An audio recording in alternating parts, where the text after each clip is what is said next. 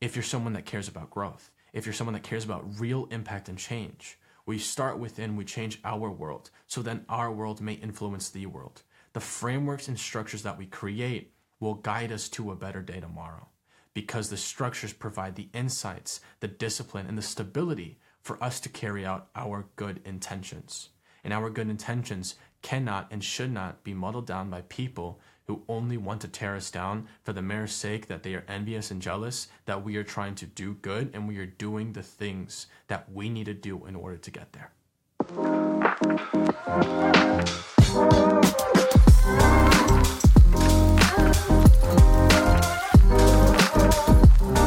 You're listening to The Isaac Velez Show, a podcast that inspires high performers to reach new heights and be better than their best.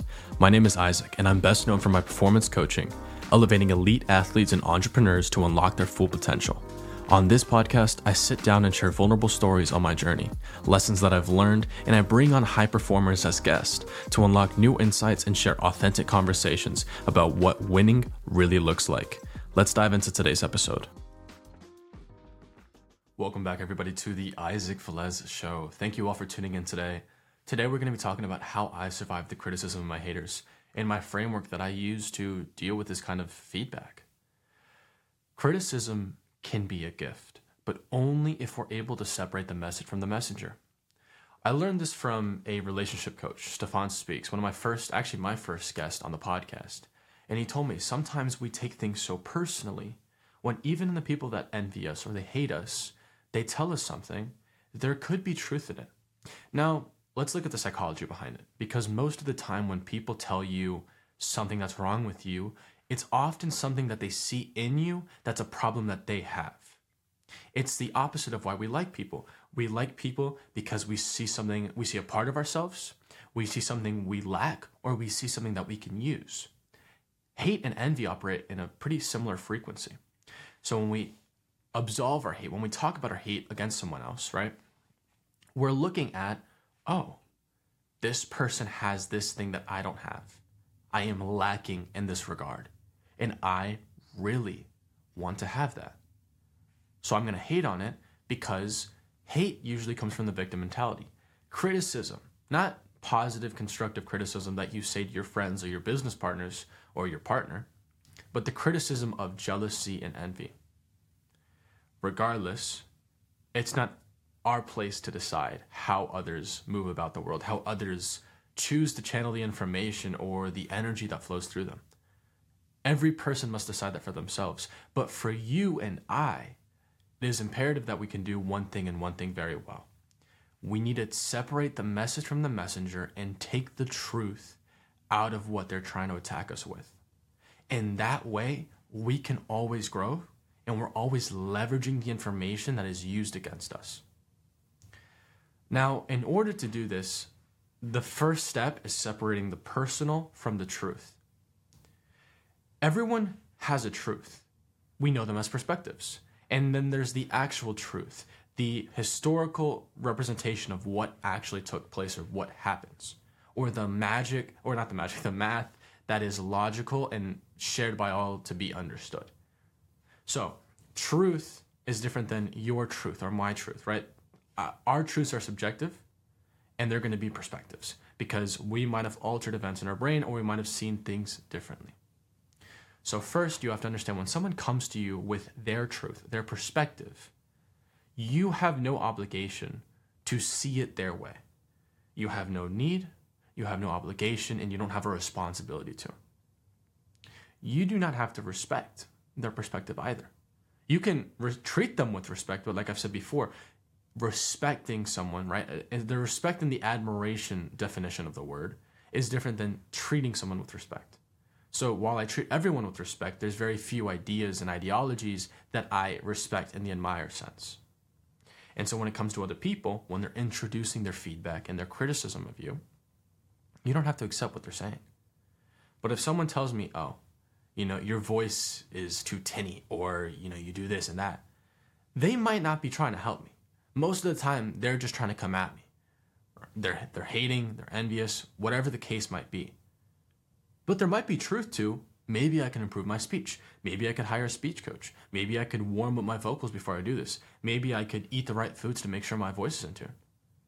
And now, because of the information I've processed from the criticism, I am now better. So how I survive the criticism of my haters is I reframe the information coming my way. It's not an attack anymore. It's an opportunity for growth. The more you can leverage opportunities, the more, and when I mean leveraging, I mean is you turn everything that happens as an opportunity. Every failure, every mistake, every criticism, every setback, they're all opportunities. They're all ways you can grow. The Stoics love this idea. They talk about what stands in the way becomes the way. The obstacle is the way. And so this morning, I attended by, so I'm recording this on a Friday, usually record on Mondays, but I wanted to record some today. When I go on Fridays, I usually have my routine that we've talked about in the past. Actually, last episode, 236, actually, no, 234, was talking about my daily routines. But on Friday, I have a Bible study at 6:30 in the morning, which I love. I love the morning. I come in, it's, a nice cup of black coffee, as I love it. And we sit there for an hour and we discuss different topics. And right now we're working through a book, Surviving Religion 101. It was made for a college student by a professor who was also a father. And so we're walking through it and we're talking about the different aspects of Christianity.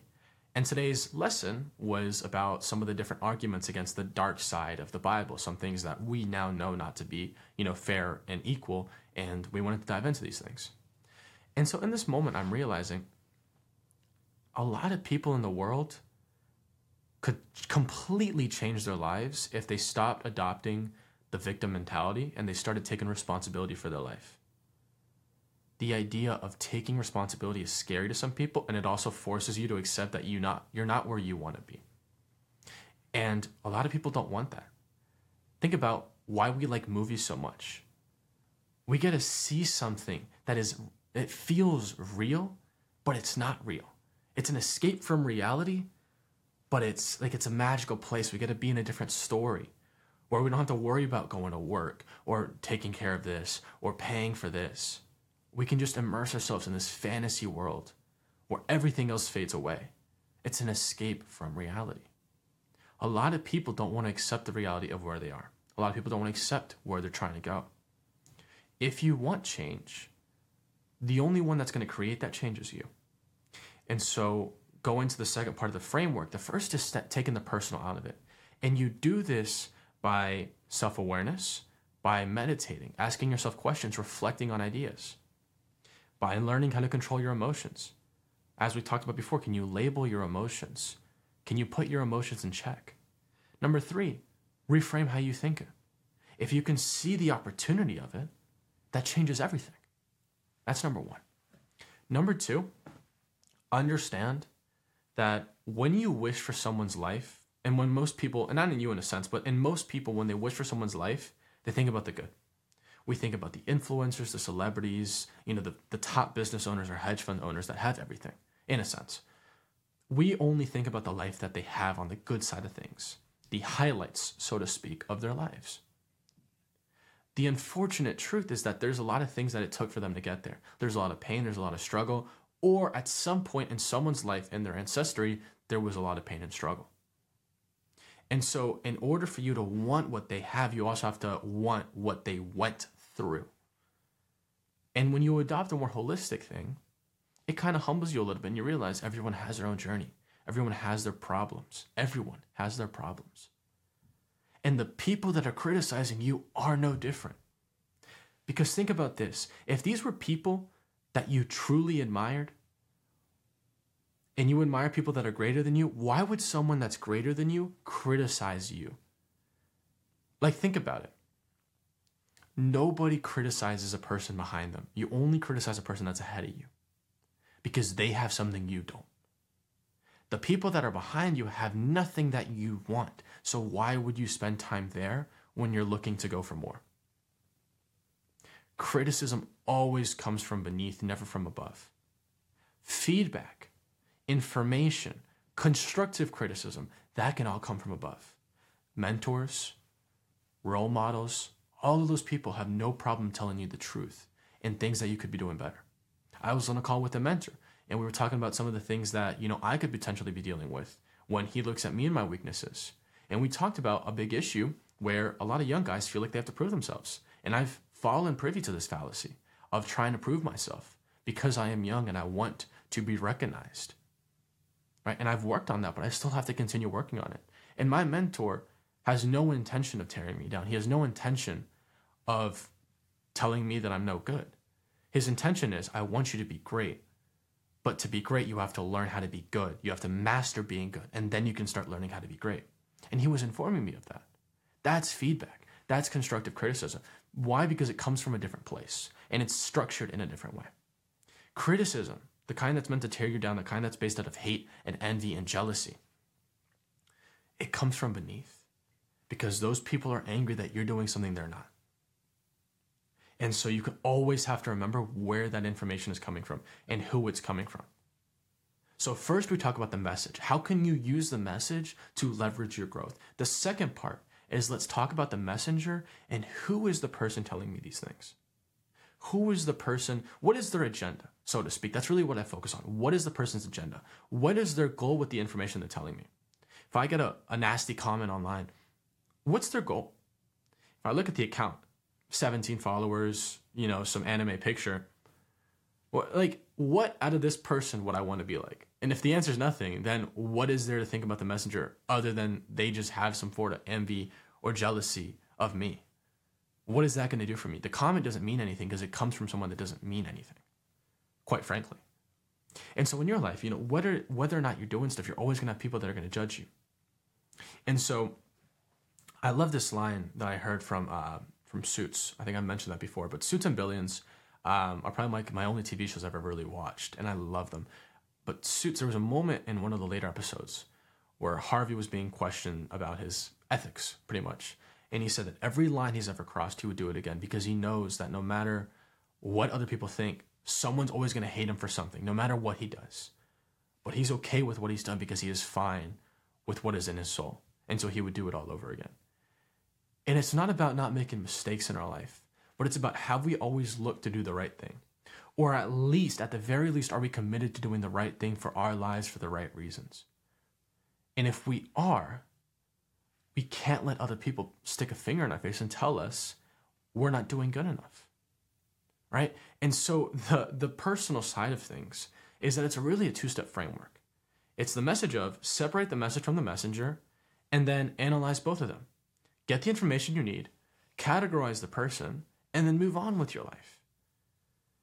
Because information is only as good as it is applied. And as we apply the information, we learn to grow. As we apply the information, we learn to catapult ourselves to the next level. And we cannot let ourselves be held back by the judgment and criticism of others. We have to move forward in a new light because the reason we do things is to make the world a better place. If you're someone that cares about growth, if you're someone that cares about real impact and change, we start within, we change our world, so then our world may influence the world. The frameworks and structures that we create will guide us to a better day tomorrow because the structures provide the insights, the discipline, and the stability for us to carry out our good intentions. And our good intentions cannot and should not be muddled down by people who only want to tear us down for the mere sake that they are envious and jealous that we are trying to do good and we are doing the things that we need to do in order to get there. That's going to be all for today's episode. I really hope you all enjoyed. It is a pleasure to start this new year with a good mentality, but always remember, New Year's resolutions come and go. Let's set real, tangible goals and let's continue to achieve them. Right? Studies show that 42% of goals are more likely to be accomplished when they're written down. Are you writing your goals down? Are you being intentional about the things that you're doing? And are we, as a unit, looking to make the world a better place by changing our world? Veni, Vidi, Vici, I came, I saw, I conquered.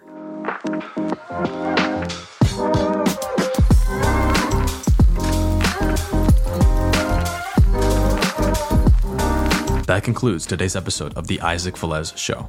If you gained any value from today, we'd be grateful if you share the episode and leave a review on Apple Podcasts or Spotify. If you were looking to get more involved with us, visit our website, www.isaacantoniavelez.com, and follow us on Instagram for daily content. See you in the next episode.